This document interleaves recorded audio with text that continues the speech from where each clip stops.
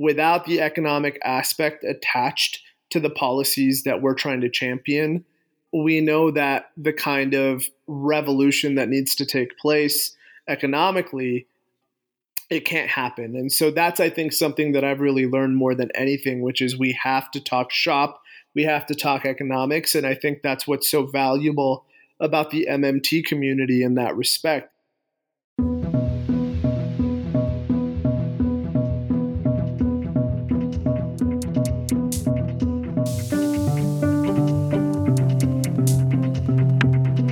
Welcome to Activist MMT, a podcast about real-world economics, including modern money theory, and how life changes when you discover it. I'm your host, Jeff Epstein.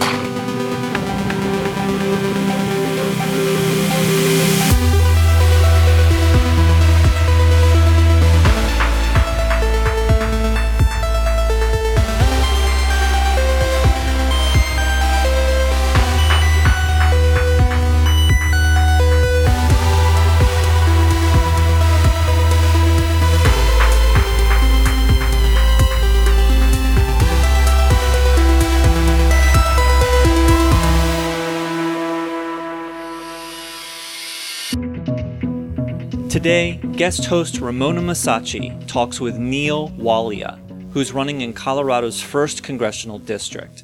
He's accompanied by his economic advisor, Andres Bernal. This is our second conversation with Neil, the first 6 months ago near the start of his campaign. Today, we dive into Neil's policy platform. The first policy we discuss is housing the unhoused, and how this can only be successful with an accurate accounting of the homeless population. Not so coincidentally, housing and the homeless was Neil's focus when he was a congressional staffer for Senator John Hickenlooper. This policy is coupled with several others, as it must be, such as for mitigating the looming ecological crisis and reducing industrial pollution. Another policy goal, standing up to the outsized influence of money in politics, is exemplified by two terrible quirks in Colorado state law. The first, an arbitrary limit on government spending to remain at 1990s levels. Today, in 2022, when there is a much larger population, the law is needlessly suffocating. The second is a ban on rent caps, making it much more difficult for Coloradans to transition to homeownership. A criticism of rent caps is that it may result in not enough housing units for Colorado residents. The idea that the number of available units can only be increased by allowing property owners to increase costs on their occupants without limit is highly suspect. Neil's primary is coming up on June 28th, and his campaign is on a roll. He's enjoyed big endorsements from people and organizations at all levels and has appeared more than once on prominent independent media such as the Young Turks. His first in-person debate with his incumbent opponent is this Tuesday evening, May 24th. You can support Neil's candidacy by visiting neilwalliaforcongress.com and Neil for CD1 on Facebook, Twitter, and TikTok. You'll also find a link to donate to Neil's campaign in the show notes. And now, on to our conversation with candidate for Colorado's 1st Congressional District, Neil Wallia. Enjoy. Welcome, Andres. How you doing? I'm doing all right. I'm in Texas at the moment, so just... You're in Texas? What are you doing there? So, I came to actually, tomorrow early voting starts for my district's runoff, and we have a pretty close runoff and an actual progressive who came out of nowhere, and I worked with some people to find the candidate and stuff, and so I put on a little get out the vote fundraiser at my house here with my family and friends. Wow. What candidate? Her name is Michelle Vallejo. Yeah, I saw the picture. You were having dinner with her and your family. Yeah, and it was a fun little event. So just kind of helping get out the vote a little bit. And the good thing is I get to vote here myself this week. So, So that's where you're from. Yeah, this is where I grew up. And I've voted before in New York City as well. But at this point, my vote counts a lot more down here in Texas. That's great. Okay. Ramona, let's do it. Thanks so much for everybody being here. Go for it. Hi, I'm Ramona Masacci. This is the Activist MMT podcast with my co-host, Jeff Epstein. Say hello, Jeff. Hello. We're here interviewing Neil Walia and Andres Bernals, who are going to tell us a little bit about this new policy framework that they have put together. Hello, Neil. Hello, Andres. Hi. Hey, what's going on, Ramona and Jeff? Good to be back again. So I was looking over at the policy framework that you've put together. You put together housing policy, small business commitments, and a green economy. And I feel like all of these policies that you're working on all meld together and kind of work together. And without one, the other one doesn't hold up. Mm-hmm. What I was shocked about them, I think initially, I'm shocked about a lot of things, but what I was shocked about initially was the point in time count, the PIT count, which counts how many homeless people are in a given area and how they have been counting these homeless people. And I was wondering how many homeless people are counted in Denver, Colorado with the PIT, and how many actual homeless people are estimated? Because from what I understand, the count isn't substantial because they do it in the winter and it's early morning, and usually people are like finding places inside to stay warm at that time. Definitely. And I'll, obviously let Andre speak to this a little bit as well. But, when we're just for those of you who don't know me, my name is Neil Walia. I'm a candidate running in the 1st Congressional District in Denver, Colorado. And a number of years ago, I worked for the state of Colorado for the former governor and now U.S. Senator of Colorado. His name is John Hickenlooper, on a team that focused on ending homelessness in our state. And the point in time survey has been the most utilized metric in terms of gauging the number of unhoused individuals who live in the city of Denver, but also across our state. And as you alluded to, Ramona, there are a lot of structural flaws in terms of how this survey is conducted, because the reality is that it is essentially measuring the number of unhoused individuals in one day of a 365-day period. And it's kind of built upon the capacity of the individuals who are able to count the unhoused in that 24-hour period. And so, as you can imagine, there are a large number of individuals who are uncounted in that survey. And as we alluded to in the framework, and I'm, losing the number off the top of my head, but what we know is that there are, far more unhoused individuals in the city of Denver, in the state of Colorado, than what the point in time survey reflects. And what that challenges, I think, our state government, our local government, and also our federal government is that, it impacts the resources that are sent to address the issue. And if we know that the point in time survey is not accurate, we need to rely on more substantial measurements to gauge the number of unhoused people who are in our city, and then use that to, leverage more dollars from our government to support those communities. But that's kind of why I think Andres was so adamant and did such a he did such a good job on kind of highlighting the need for us to look at other measurements, other reports, because we know the issue is much graver than we think it is. And when you're coming up into one of the policy recommendations was having housing for people where they actually have ownership of the housing. How do we accomplish that where people actually own the home that they live in and actually are able to afford to own the home that they live in?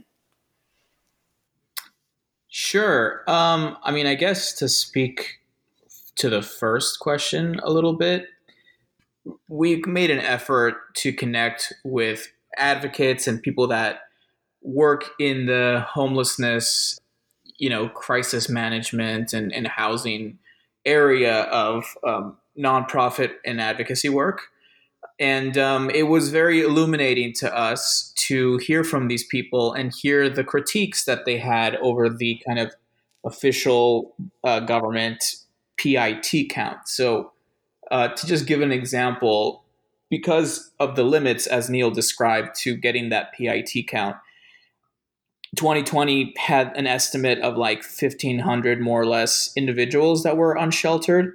But when you look at what some of these other organizations are saying, that number looks more like almost 13,000.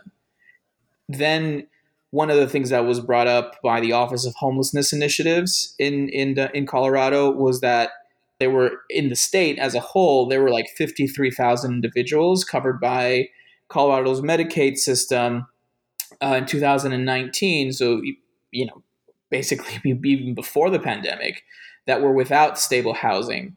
And that included about 23,000 students that were experiencing homelessness or unstable housing of some sort.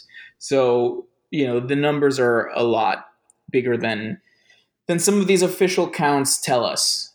And even the PIT count for last year, they couldn't even conduct it correctly because of, the pandemic.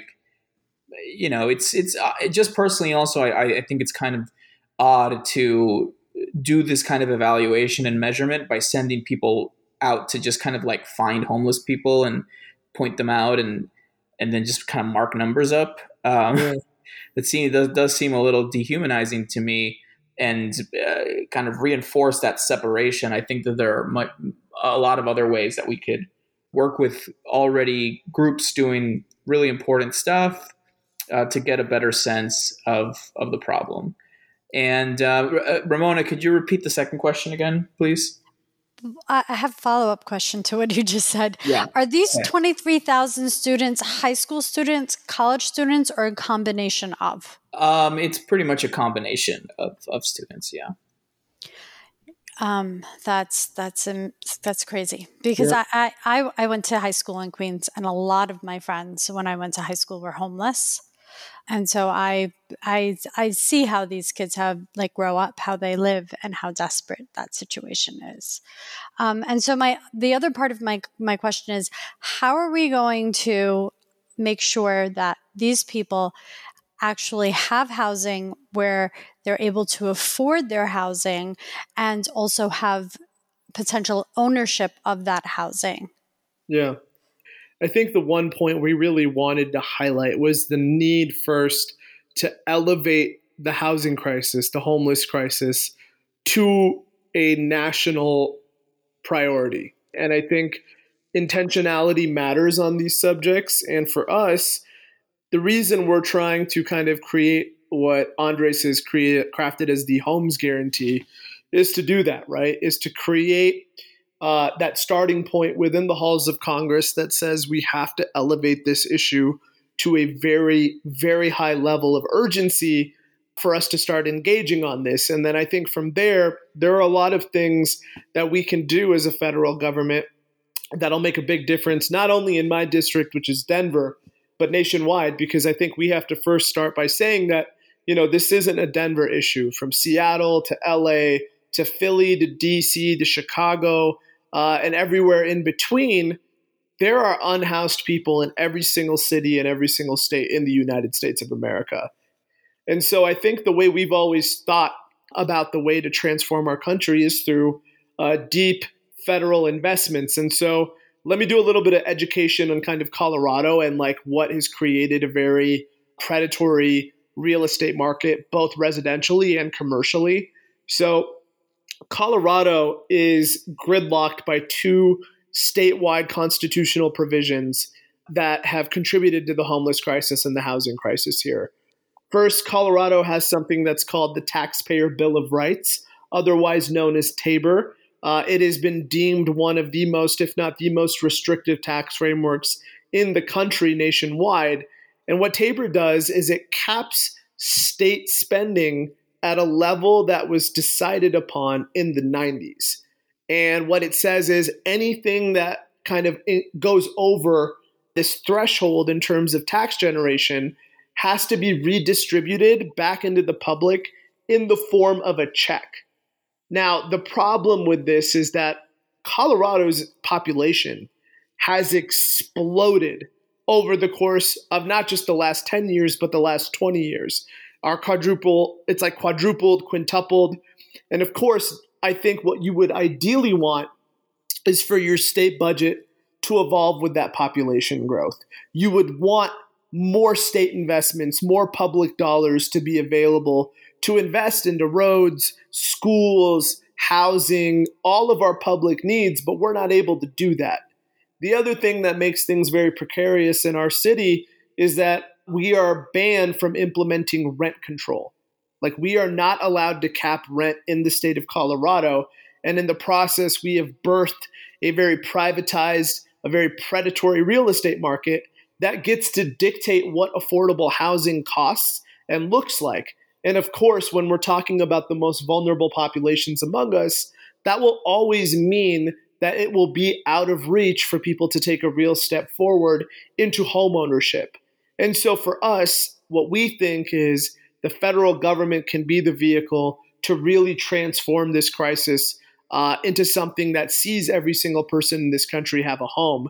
And that has to start with very large investments, not only into permanent supportive housing for the currently unhoused and the chronically unhoused, but affordable housing for people who might be caught in the middle, people who are renters, people who are temporarily homeless, people who want to be homeowners but are stuck in a very harsh American economy that prevents them from taking that step forward. So our model is the first step of ending homelessness is to put people into homes, and that starts with the investments. And then, of course, from there, we need to create an economy that, allows working class and middle class families to thrive and not be bankrupted on a regular basis. That's also why we are very big advocates for Medicare for all.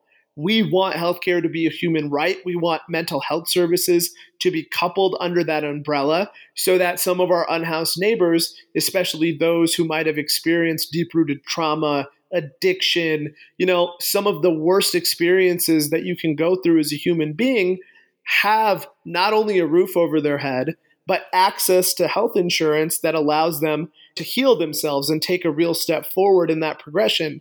And I think the final step of this equation, as you said, Ramona, all of our policies are connected by design.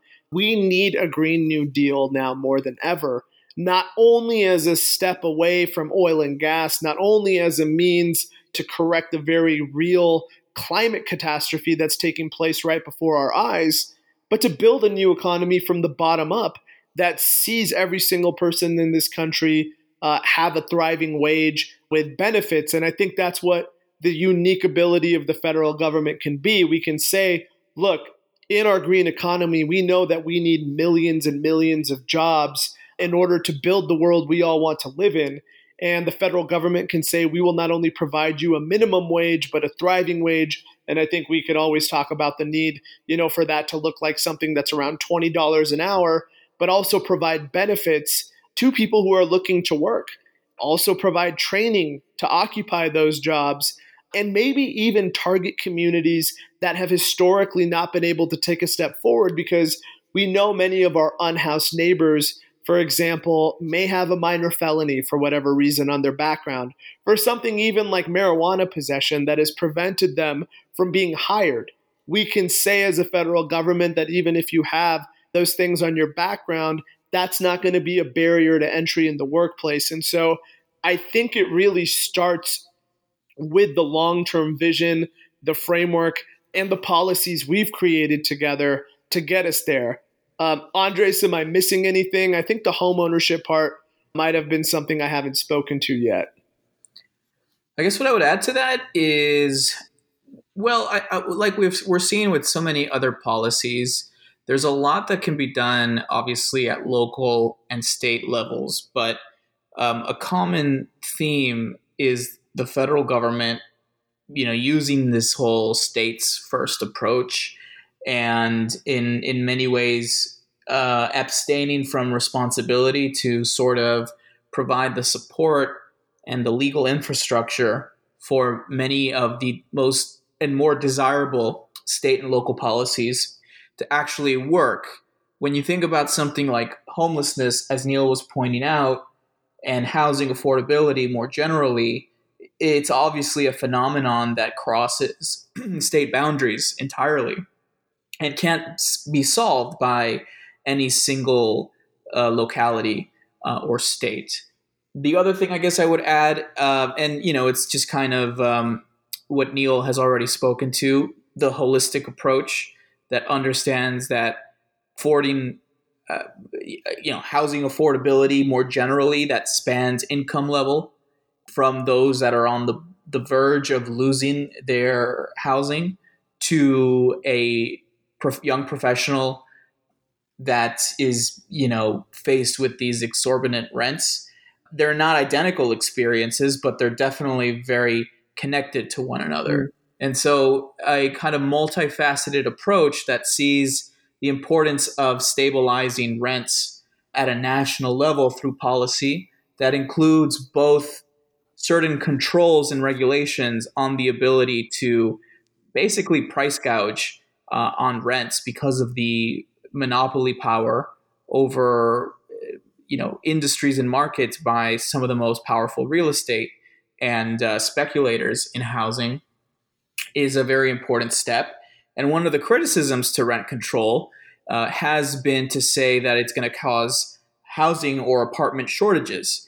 And that's obviously why we always speak to the importance of a housing development that is not premised on speculation and profit, but led on social and public goals. So in addition to trying to stabilize rents, put controls, and something like a tenant's bill of rights, we obviously also support a plan that's going to invest in more social and public housing, but not the kind of public housing we're used to in the United States, which has been a tool to exacerbate segregation and is notoriously underinvested in, but instead very quality, dignified, and good and desirable mixed income social housing models that we already see around the world in places that have a much higher quality of life than the United States, such as in Austria with kind of the city of Vienna in particular is what I'm thinking of. And so those two things are very important. And of course, we can't forget about, healthcare, like Neil spoke to, the role of the job guarantee and the role of a higher living wage and some of these kind of automatic stabilizers that policy can do and support so that when there's shocks to our system, such as a pandemic, people don't experience a kind of social pain in the ways we've kind of normalized, which all is ultimately reflected in housing insecurity, rents, and homelessness. Yeah, and just something I'd love to add on top of that, which is the thing I appreciated about working on this with Andres was an intentionality behind listening to people, not only in community, but in local government, state government, and national, to kind of build this from the bottom up, because I think what we see a lot of the time is a very large disconnect between the federal government and state and local government on these issues. And so we didn't want to kind of do the same thing where, I think people get elected and they come in with great ideas, but then it's almost like you're kind of mandating a number of individuals who have been working on this to kind of start something new or kind of throw a wrench in the way that things have been done. We really wanted to harmonize all levels of society in terms of how we came up with these solutions. And what you'll see in our paper is not just the long-term game plan, right? Because let's acknowledge that a lot of the things that we've come up with are very much a movement. They're very much things that still have to be implemented through policy, through legislation, through executive orders. But in the meantime, there are some short-term things that we can do as well. And before I say what they are, I'll acknowledge that these aren't exactly the comprehensive structural transformations that we need in the long term. But when you listen to people on the ground here in Colorado, they'll tell you a couple things around the fact that as we move towards these larger ambition goals, there's a need to do an expansion of what's called the low-income housing tax credit. Essentially, what you can do is provide financial relief to developers to build more affordable housing, because what we hear time and again is that it costs more money to build housing for the more vulnerable sides of our population than it does not to. So what we can do is create some immediate respite, some immediate financial incentive for more housing to be constructed. But what we've also heard is on the issue of healthcare, there have been a number of programs through Medicaid and a number of pools of money and dollars that have been generated that are meant to serve our unhoused neighbors, that are meant to be put into the hands of community, but they've been caught in this regulatory limbo. And I think what we also want to do is lean in to the administration of money as well and speak to the necessity to cut out some of this tape that has seen money being created, but hasn't actually materialized into financial relief for who we're trying to serve in this equation, which is real human beings. And so I just want to kind of commend the approach that we took to this, because it's really resonated here in Denver and in our state because of the fact that we were intentional about not just doing this amongst ourselves, but working hand in hand with people right here on the ground in Colorado. Yeah, I commend you for that as well. So I was also looking at Denver, Colorado, and how you have a waste disposal site in Arapahoe, which is the largest stationary source of fine particle pollution in the state. Yeah. Yep. And the release of airborne lead, almost 50 tons of hydrogen cyanide released every year from the refinery facility, just a few miles from North Denver. Yep. And then in addition to that, more than 14,000 megawatts of energy from 3 coal-fired generators that emit more than 9 million tons of carbon dioxide into the atmosphere on an annual basis. And so when you look at that and you look at how toxic that is to the environment and how important it is for us to transition, and then as we're transitioning, we also have this issue where we are also reliant on a lot of heavy metals that are very toxic to extract. And how do we mend this where we're at a place where our energy is being generated by not destroying the earth even further? Yeah, I mean, important question. What I want to do is also continue framing the urgency here in our district. You've pointed out some very important elements that exist here that our neighbors in the 1st Congressional District are going through. But, to add on to that, we experienced the worst fire we've ever experienced as a state in the winter of last year.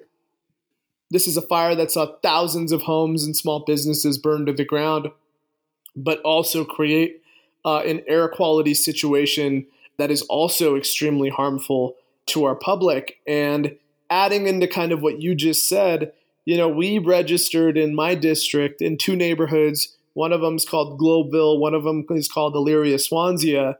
Again, neighborhoods in close proximity to not only these plants, but also to highway construction and to a number of other very toxic kind of sources that have seen the worst zip codes created nationwide.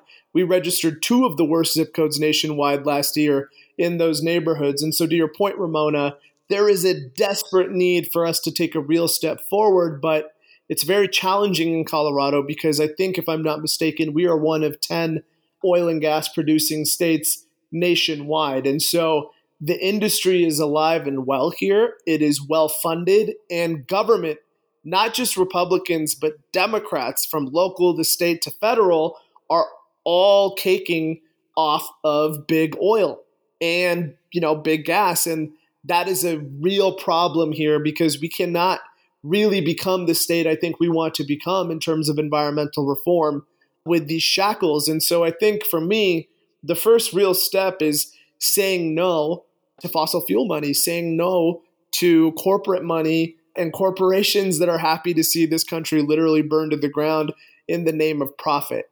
And so, we are a Green New Deal pledge signee. That is, a commitment to not taking the money from, the companies that are harming our planet.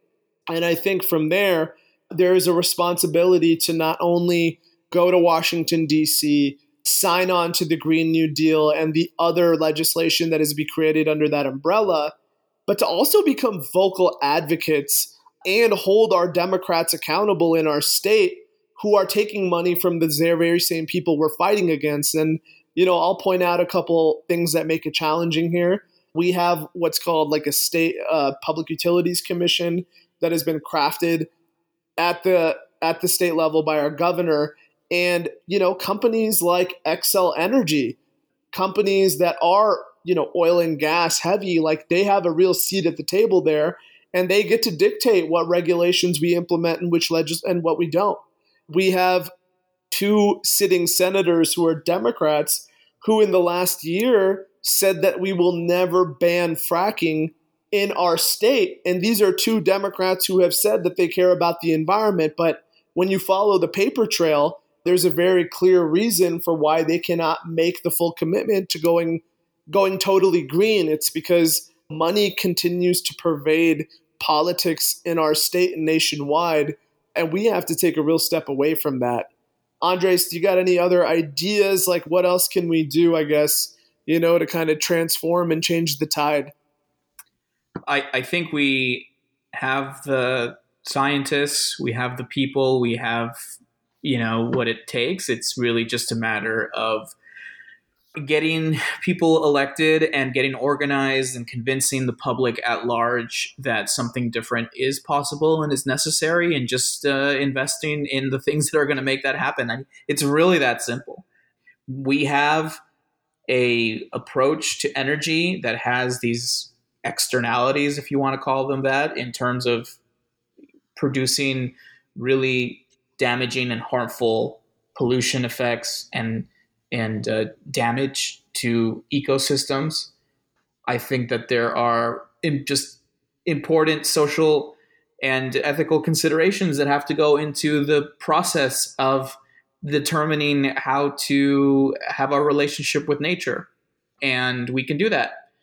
There are many experts that can give us the information on where those limits are and what certain processes with whether it's metals or other minerals might have and might produce. So that's just what we have to cultivate and foster. And budgets are ultimately kind of social and ethical representations of that process and commitment. Yes, absolutely. And I'll just echo that. I think we have the ability to become that voice in our district. We have a D+57 district. It is one of the most progressive districts on this side of the United States of America, and a district that has seen a real migration of young individuals from around the country who have moved here because they love the environment. They love being in a state that has 300 plus days of sunshine, that is aesthetically gorgeous when you go outside, but they're also seeing the pollution really take away, I think, the charm of what's made Colorado such a special place to live in. And so I think we have real momentum, and we also know that these younger voters, our younger students, they're ready to lead and ready to build movements not based on the politics of the past, not based on pragmatism, but to Andres' point, let's move in a direction based on our ideals, our morals, our ethics, the things that I think we have to recommit to as a public, because I think we've allowed the politics and the theater of DC to really frame how we think of what's possible and what's not in our country. And I just want to echo what Andres said, like building an economy and a green planet that we all want to be a part of, it is entirely possible, but we have to start by believing it's possible and leading with our idealism instead of our politics. So I think that was a very important point. Something that really excited me also was the suggestion of community-owned utilities, true nonprofit public service companies, where it's up to the people of the area to decide what they want their energy to look like, and that nobody is really, gorging off of the profits off of that people are receiving what they need at the cost of service. And so could you go further into how we can put that together and make that something that's a little bit more relevant that people can feel like they can reach for? Actually, let me interject before you answer that, if I may. And that actually kind of implies that with, climate change, the ecological crisis that we're running towards requires us to get more local. And that actually seems like a very significant step towards making critical institutions more local: energy, food, education, entertainment, and so on. Yeah, so the first thing I would say is that I think we need to kind of get beyond this local versus macro or micro versus macro perspective. That is something I think that is a false dualism. It's a big part of the kind of social research that I do in kind of unpacking the implications of different policies. So with that said, right, for there to be local governance, whether that be in environmental management of a utility, or whether that be a cooperatively owned public or municipal housing project, that all needs the kind of legal institutional support from the layers above it. And if you don't have that, it's far easier to break those apart, because then many of the social institutional logics that we oppose will have that kind of institutional support, much of which is in the form of investment and money and credit that's used for destructive reasons, I think, in all of our opinions. So in order to have, quality municipal governance of things, we need to have a plan for, how to build these things out at all the different layers of our society. With that said, there is a role for different approaches across these different levels of jurisdiction. And another thing that I kind of resist is the idea of like, okay, now because of the environmental crisis, we need to just kind of go small and rely on localism in a generalizable sense. I think that's a huge mistake, because there's no way we're going to solve a planetary climate crisis only locally, right? And this is kind of something that can be common in the discourse at large. So there are already many efforts, and there were during the New Deal era, to have this kind of municipal or local or cooperatively owned and managed forms of utilities or ownership of all kinds of different things. The point behind all of this is that it's just a legal design. That's really it, right?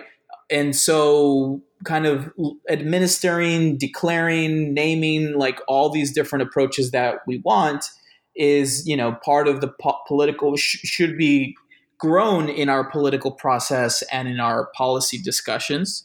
And it's part of, I think, embracing a spectrum of different ways of approaching many of these issues. So, for example, I mentioned Vienna in relationship to housing. And this is also, I think, applicable to something like environmental issues too. It's not that in Vienna, that has some of the best social housing in the world, that they only do municipal or public ownership, or they only do another kind of cooperative model. No, they do a little bit of everything. And even in the private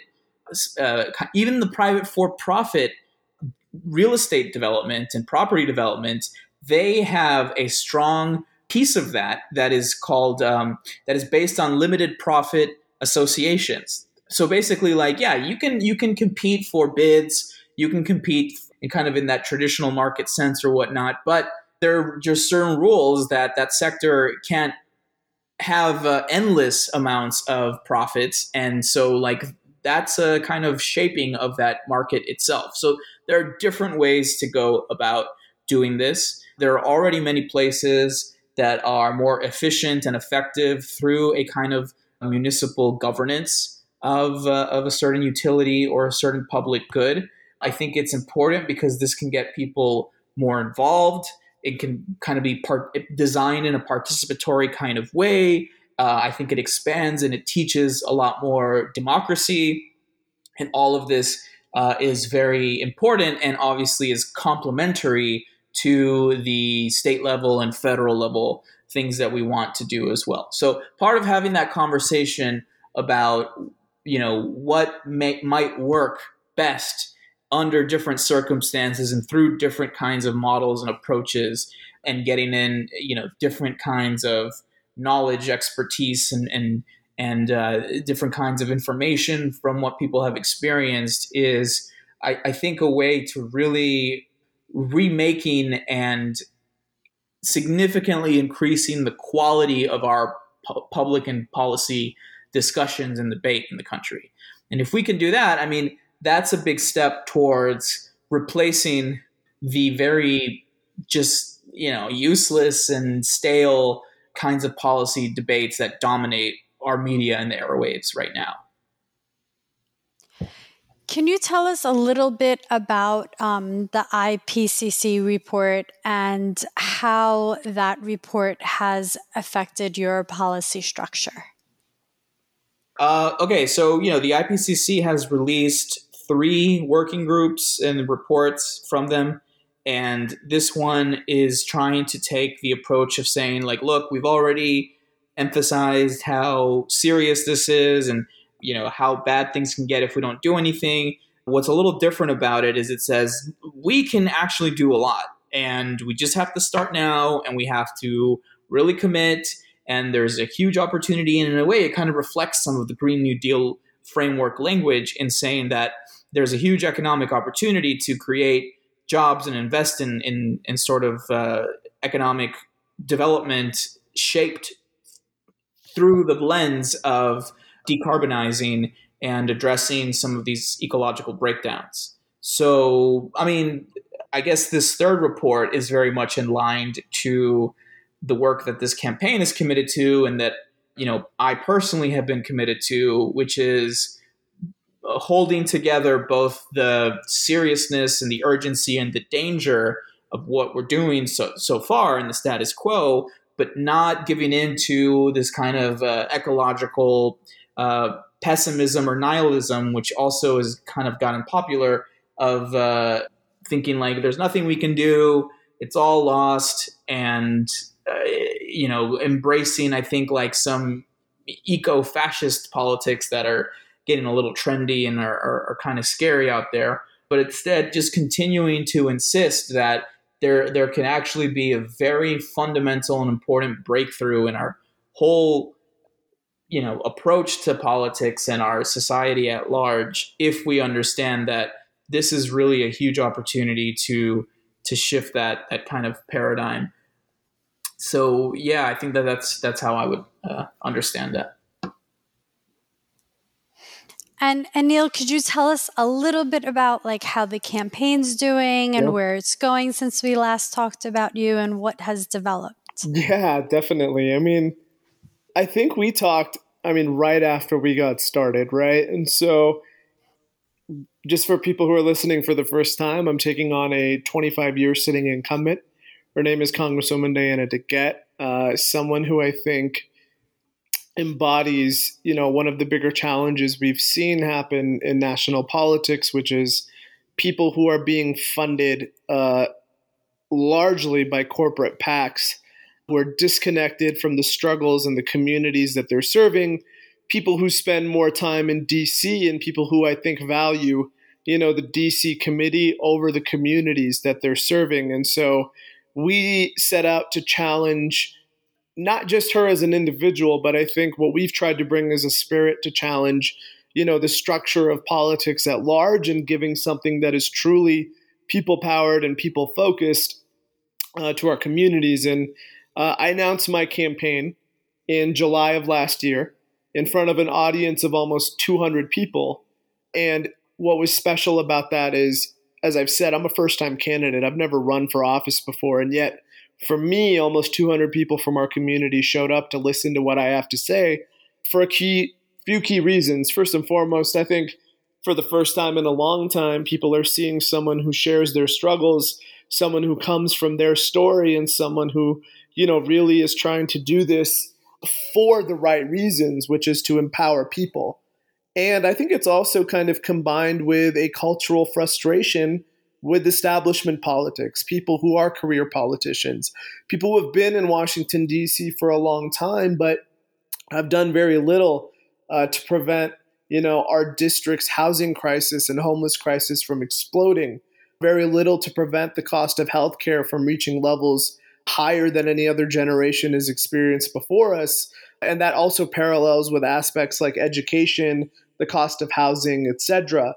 And we've really seen something unfold on this campaign trail time and again, which is it's really not about me as an individual at this moment in time. Like, I know I'm kind of the face of the campaign, but like I said, I think people are really trying to champion the spirit of what we are trying to bring to the table. And, we were very fortunate in the first half of our campaign to do the thing that, most political experts and people in the scene wanted to see, which was, can you raise the money?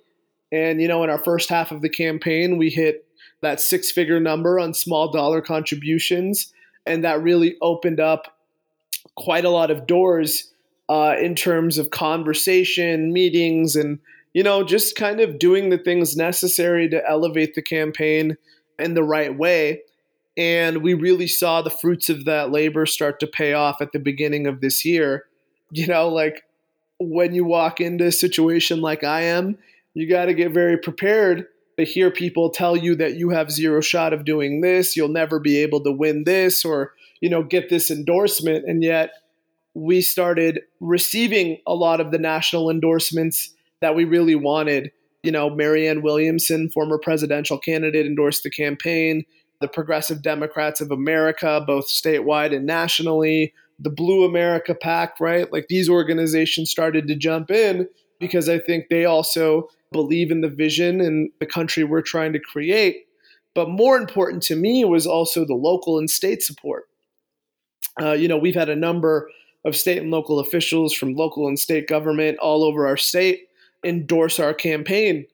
And that created a very powerful moment in terms of how people were treating us, how people saw the campaign, and people who wanted to get involved. Last month, I'm proud to say that we officially made the ballot. In Colorado, there are a couple different ways you can make the ballot to be on the primary. One option is to go through what's called the caucus, which is essentially a meeting of delegates selected within the Democratic Party. They vote on you as a small group. If you get a certain percentage of their votes, your name is on the ballot. And as much as I appreciate that process and, recognize like that, it's a valid way to get on the ballot and there's no real problems with it, I think I've always seen caucus as a vehicle meant to serve those who are already deeply connected to electoral politics. And I didn't want to run a campaign that served the interest of people who already had a seat at the table. I wanted to do something that was very different. And so I pursued the petition route.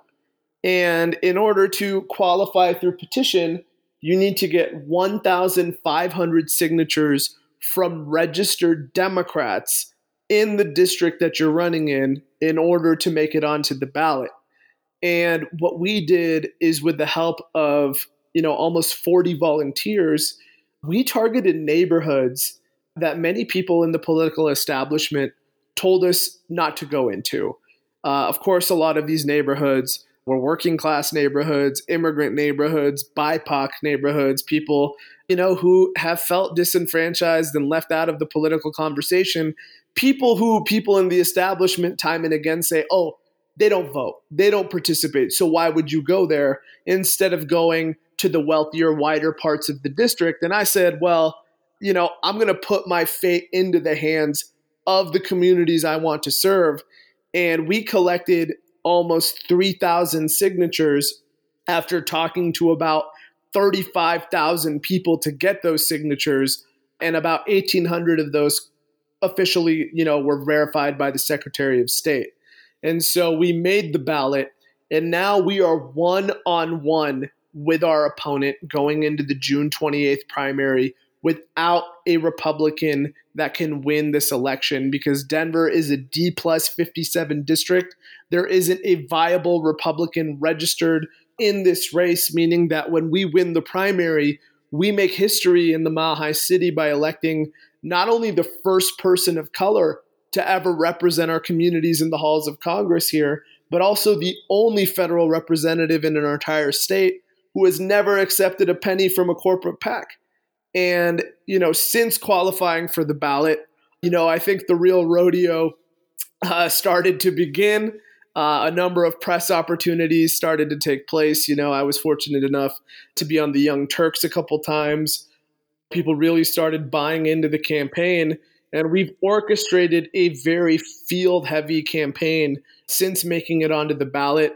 We have people hitting the doors every single day, people phone banking for us, and real momentum is generating behind us to pull off a very significant upset in the primary this year. And I'm proud to say that our momentum has forced our current incumbent to come down from the ivory towers in Washington, D.C. to participate in a one-on-one forum debate with me next Tuesday on the 24th of this month. And so I am very proud of where we are as a campaign.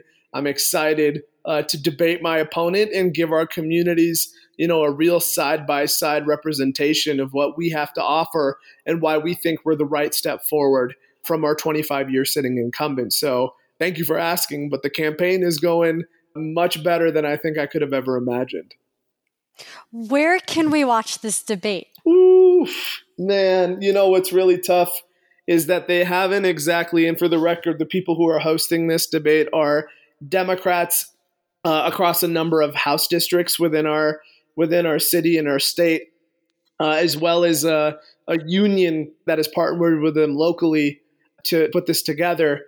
I have not exactly seen a live stream or televised feature just yet, but it is something that we're certainly pushing for. And of course, once we get official confirmation that it is going to be live stream, I'll make sure to let y'all know. I would love for y'all to tune in, and anyone else who's interested, to see what we have to offer. So even if they don't offer a live stream, would you be able to get somebody to just... Yeah, our intention is to record the entire thing one way or the other. So we will have our people in their phones ready to do the work. Of course, I just hope they make the intention themselves to do that as well. But we'll have content one way or the other. Because you're gonna sweep the floor with her, and I want to watch that. I've been praying for this moment the entire campaign, and it's important, not just, I think, for me, right? I truly think our communities deserve this. Like, it's not about what's politically advantageous to one or the other. This is a democracy, and at minimum, the people of our district are owed a real dialogue between the people who are trying to represent them. And so I'm hoping that this forum that takes place is not just the only time that this happens. We've been told by a number of local organizations on the ground that they're actually trying to have another debate take place in early June. And so we will certainly be letting you all know if we happen to get a second one teed up before we walk into the primary. Oh, that's like the best thing that could have ever happened. Yeah. It's like everybody praised like that they can actually have a debate with the person, because everything seems so obscure unless you're going one-on-one head-to-head with the issues. Absolutely. And our entire campaign has been vision focused. It's been issue focused. We have run a positive campaign. None of what we've done has been about her as an individual, right? We are trying to challenge the systems. We're trying to champion transformation from the bottom up. And, I think by working with people like Andres, by learning, from the best and brightest minds within the MMT community and the progressive kind of arena, that has really built a positive policy movement nationwide, we know in the bottom of our hearts that what we're advocating for is the real step forward and a real opportunity to, change the lives of so many people in this country. And so we're excited to debate based on that vision and based on that framework. And I think, as you've kind of alluded to, I think once people hear what we have to say, there will be a real support system that starts to kind of mobilize behind us from all over the district. So I appreciate the affirmations. Thank you. Jeff, would you like to ask your fabulous questions? I would like to. Thank you. Yeah, and it's exciting that you're being acknowledged, which in and of itself is, the establishment candidates or the Republican or whoever, a big strategy of them is to ignore as best as they can. And the fact that that's gotten beyond that stage is obviously somewhat of a testament. So that's good. Yes, my question, this is for both of you. It has been 6 months since we first spoke, Neil. And this is a very different interview. We're really into the details, and I think that's great. And that's actually probably a reflection of part of what I'm looking for in my question. You have, you're clearly enthusiastic about being accurate as far as the economy is concerned. And I think you have a clear understanding of why an accurate understanding is so important. And, a lot of your platform that we've discussed tonight partially reflects that. So now that you have learned it more deeply since we originally spoke, I think that's fair to say, and especially under the guidance of Andres and people like him, I would like to know, beyond what we've already spoken about, how has that understanding changed your platform and changed your day-to-day interactions with, as part of your campaign? And to ask kind of the same question to Andres, which is simply, you've advised several candidates at this point. And so given that experience, I'm kind of interested in hearing your perspective of this same kind of growth into, real economics and how that changes the campaign and the candidate. Let me go ahead and try to start with that. And I think that there are a couple things that are coming to mind immediately. First and foremost is recognizing that unless economic transformation is coupled with the idealism that we're talking about, so whether that's through the lens of healthcare, housing, education, there has to be a tangible economic benefit or relief that takes place, not just in the broader population, but specifically without the economic aspect attached to the policies that we're trying to champion. We know that the kind of revolution that needs to take place economically, it can't happen. And so that's, I think, something that I've really learned more than anything, which is we have to talk shop, we have to talk economics. And I think that's what's so valuable about the MMT community in that respect. It really, I think, educates our candidates of how to have that dialogue, and those that can target working class, middle class, BIPOC, immigrant communities, the most vulnerable amongst us. Like, I think now more than ever, the American population is ready to talk solutions. They are ready to talk about ideas. They are tired with political theater. They are tired with the culture war. And don't get me wrong, that is something that we could definitely have to continue to battle and lean into. But I think what we need to do in order to combat, that toxicity is come up with ideas and educate the population in the process on what those ideas are. And I think this is where I've kind of come into my evolution a little bit and learning about the best way to go about teaching and educating and communicating.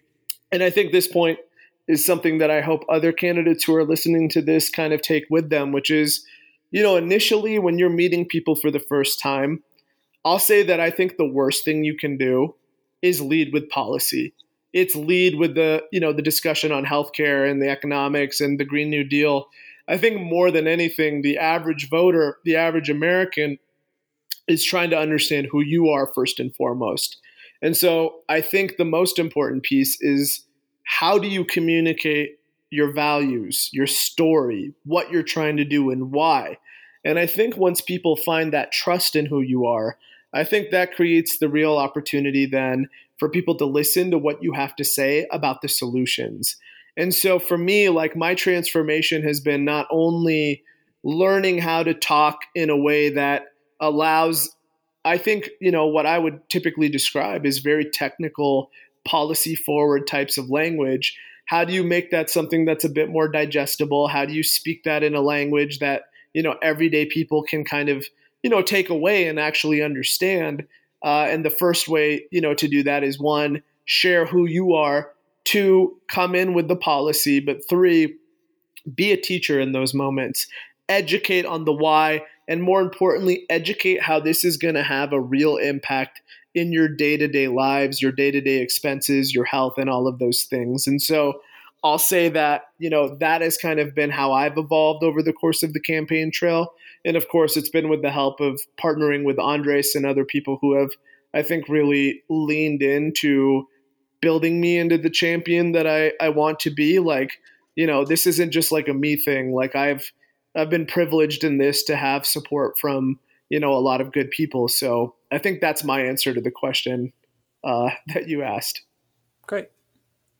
Yeah, it's a great question. I think as somebody that's involved in both research and the development of ideas, and also is involved actively supporting and working with campaigns, with candidates, with political movements and organizations, it's been a very important and kind of transformational experience for me, and that has pushed me to think beyond a lot of conventional, maybe black and white thinking, or I think approaches that are just not going to help us get to where we're at.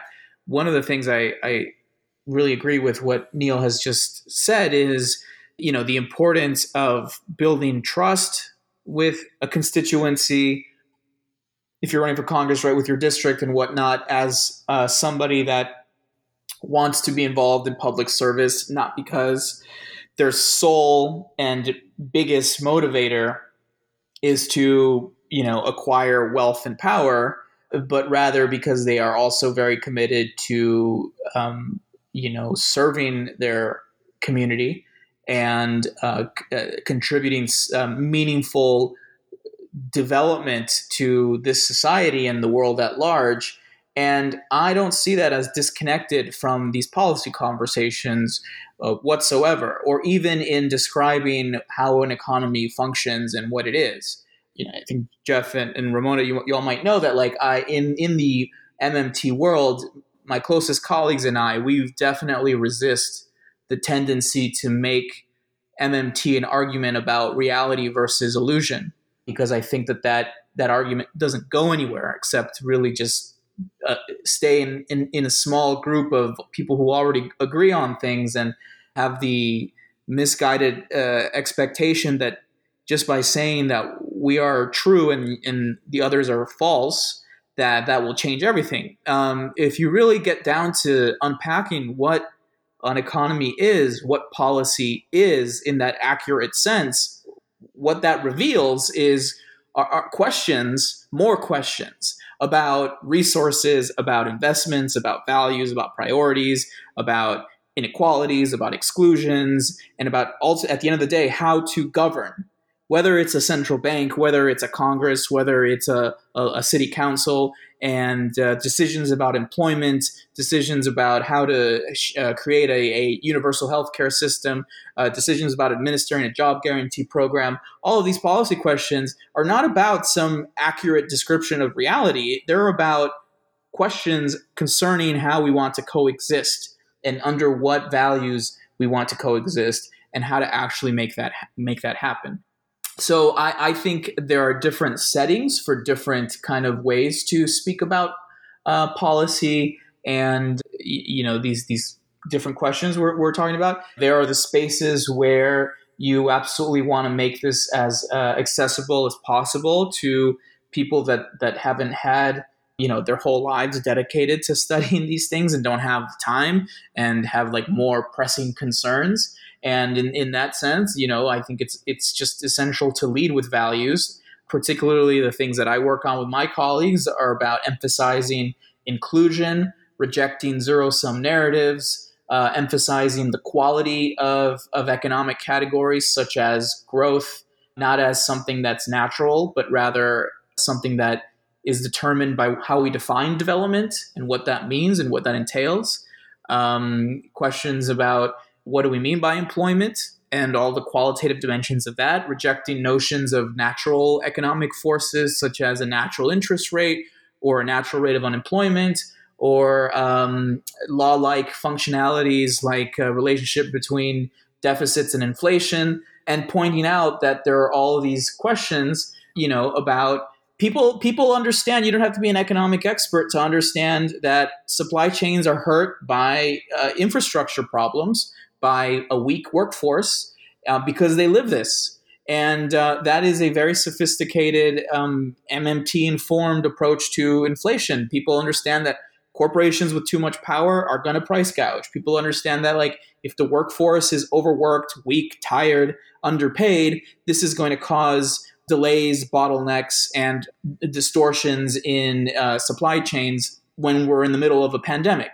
People are going to understand that if the ports are all screwed up and infrastructure is bad and other countries don't have vaccines and are getting sick, that is going to affect shortages in all these questions as well. So there's room for that, right? And then, of course, if we're also working at the level of the technicalities of the system that we have as is, and we need to win the debates against certain kinds of experts, I'm thinking of like Jason Furman and Larry Summers and Paul Krugman, who carry so much weight amongst a certain kind of a certain sector of the population that basically reads that these people and they have the cultural role of legitimizing what's correct and what's accurate just because of who they are and what they represent, right? And so defeating those arguments requires a bit of a different kind of approach, right? And it's very much holistically connected with the kind of candidates you run, the kind of campaigns you run, and what you tell people is possible, and how you challenge certain definitions and where limits are and what limits are. So yeah, that kind of really trying to internalize and hold together these different settings and this far more capacious understanding of what economic systems actually are has been very important to me. And then, the ongoing work of trying to connect with candidates and campaigns around these same values, and then learning from great candidates and campaigns as well, right? And kind of trying to be in a reciprocal way, inspiring and instructive is where I think the future lies. Yeah. And, one thing I just want to add on that, and the reason I think Andres and I think vibe so well, it was, obviously around the desire to come up with meaningful policy and ideas. And to his point, like, how do we frame the culture and the narrative around what we should be doing and what we can do? And I just want to make an important point here, which is, before I think our campaign came into fruition, there was a real lack of dialogue, I think, in the way we've created around, like, what is the Green New Deal, right? Explaining what healthcare as a human right actually looks like. What is a homes guarantee? How do we transform housing and all of these things? And I think the reason that we wanted to be so policy forward was that, look, like, and I'll keep it real, is, as much as I believe in the heart of hearts that I'm going to win on June 28th, like, there's no way to guarantee that. And what will sustain no matter what is the work that we've done to kind of plant the seeds for policy transformation across our state. Because I think what people now have had access to is a real platform that is not proprietary to me, right? Like we've created this because we want this to kind of evolve absent of just like an individual, right? Like these transformations have to take place, whether it's Neil Walia in Congress, whether it's AOC, like the ideas are really what's going to take us to the next level. And the more we can continue this work, the more we can educate and the more we can frame the narrative and find people to become those idea leaders, those cultural figures that keep pushing the pedal on what transformation means. I do think that one way or the other, like our legacy has kind of been planted into Colorado through our campaign already. And, whether I am the congressman, whether I'm a candidate, whether I'm a community member after June 28th, like that work doesn't stop one way or the other. Like this isn't about one person. This isn't about one campaign. Like this is really about a movement to change things in this country because, we don't have a lot of time before we start entering into a chapter, of irreparable damage. And I really want us to positively motivate people to believe that a better world is possible. And I'm like very grateful that we've been invested in by some of the best and brightest minds to help kind of create that momentum and hopefully make, a real step forward from this campaign one way or the other. Excellent. Thank you both. Mm-hmm.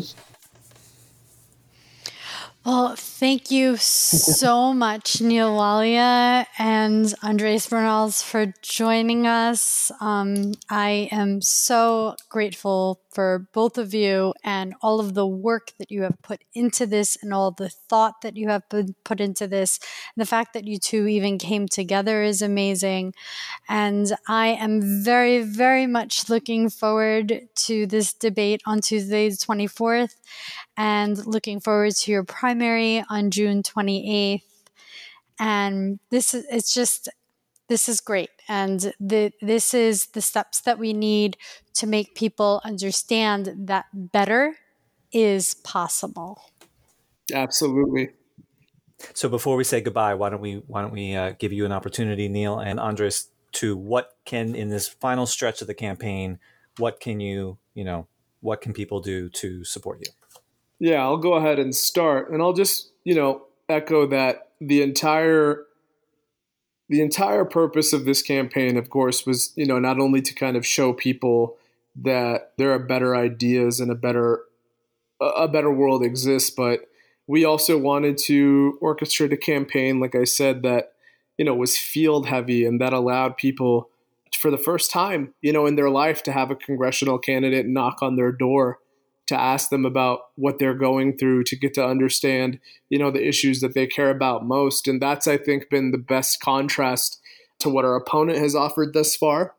And so if you are able to donate to this campaign, and again, small dollar donations have been what has made this campaign successful and will be continuing that model until the end, even if it's like 10, 20, $50, it's going to help us continue hitting these doors, making these calls, printing literature, and giving people a real reason to believe that they should be hitting the booth on June 28th and voting for their futures. So first step, if you're able to visit the website, that's NEALWALIA, neilwaliaforcongress.com.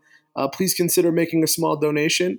If you live in the state of Colorado, we need as many boots on the ground as we can get. And so there is a volunteer portal on the website. And if you are interested in helping us knock doors and make these calls, please join, this amazing team of human beings who has helped us create, I think, the best challenge we've seen to our sitting incumbent thus far. And finally, continue the social media support. Ramona, I just want to say thank you for always being a huge champion, promoting our content on Twitter and really getting the word out. For those of you who aren't following us on social media, you can go to the website to see all of our handles. But essentially, whether it's Instagram, Facebook, Twitter, and surprisingly for us, TikTok has really taken off in a really good way. Neil for CD1 is the handle you can look up to start following us. And so those are the ways I would encourage y'all to get involved. Excellent. Thank you so much, Neil Walia. I hope that the people of Colorado understand what a valuable candidate you are and what an amazing addition to Congress you will be.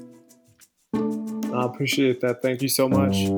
Thank you all. Thanks very much to all of you, including Ramona. This has been great. Thank you so much for having us. And see y'all. Bye. Bye, Jeff.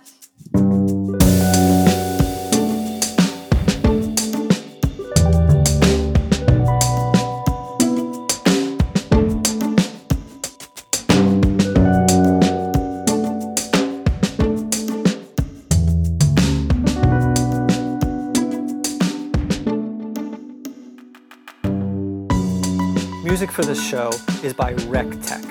You can find RecTech on SoundCloud and Spotify at WRECK_TECH. To record Activist MMT, I use the iOS phone app Tape-A-Call Plus for recording phone calls and Zencastr for internet-based recordings. My post-production workflow starts by editing on the iOS app AnyTune Pro Plus, then transferring those timestamps to my Windows desktop. At that point, I crudely process the audio in Audacity and then implement the edits and do all of the final processing in the Reaper digital audio workstation. Activist MMT is hosted by Libsyn, and the video teasers are created with the online Headliner app.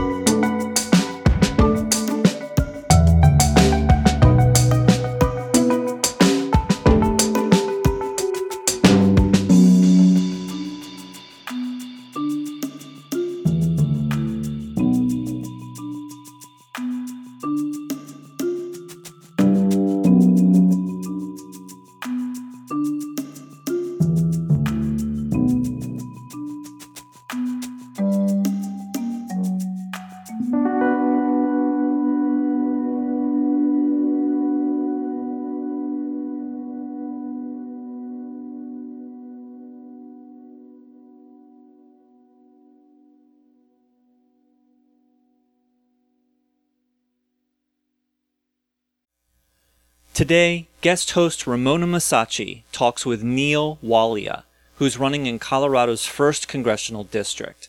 He's accompanied by his economic advisor, Andres Bernal. This is our second conversation with Neil, the first 6 months ago near the start of his campaign. Today, we dive into Neil's policy platform. The first policy we discuss is housing the unhoused, and how this can only be successful with an accurate accounting of the homeless population. Not so coincidentally, housing and the homeless was Neil's focus when he was a congressional staffer for Senator John Hickenlooper.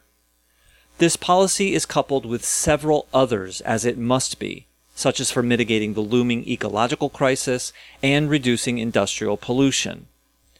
Another policy goal, standing up to the outsized influence of money in politics, is exemplified by two terrible quirks in Colorado state law. The first, an arbitrary limit on government spending to remain at 1990s levels. Today, in 2022, when there is a much larger population, the law is needlessly suffocating. The second is a ban on rent caps, making it much more difficult for Coloradans to transition to home ownership. A criticism of rent caps is that it may result in not enough housing units for Colorado residents. The idea that the number of available units can only be increased by allowing property owners to increase costs on their occupants without limit is highly suspect. Neal's primary is coming up on June 28th, and his campaign is on a roll. He's enjoyed big endorsements from people and organizations at all levels and has appeared more than once on prominent independent media such as the Young Turks. His first in-person debate with his incumbent opponent is this Tuesday evening, May 24th. You can support Neal's candidacy by visiting nealwaliaforcongress.com and Neal for CD1 on Facebook, Twitter, and TikTok. You'll also find a link to donate to Neal's campaign in the show notes. And now, on to our conversation with candidate for Colorado's 1st Congressional District, Neal Walia. Enjoy.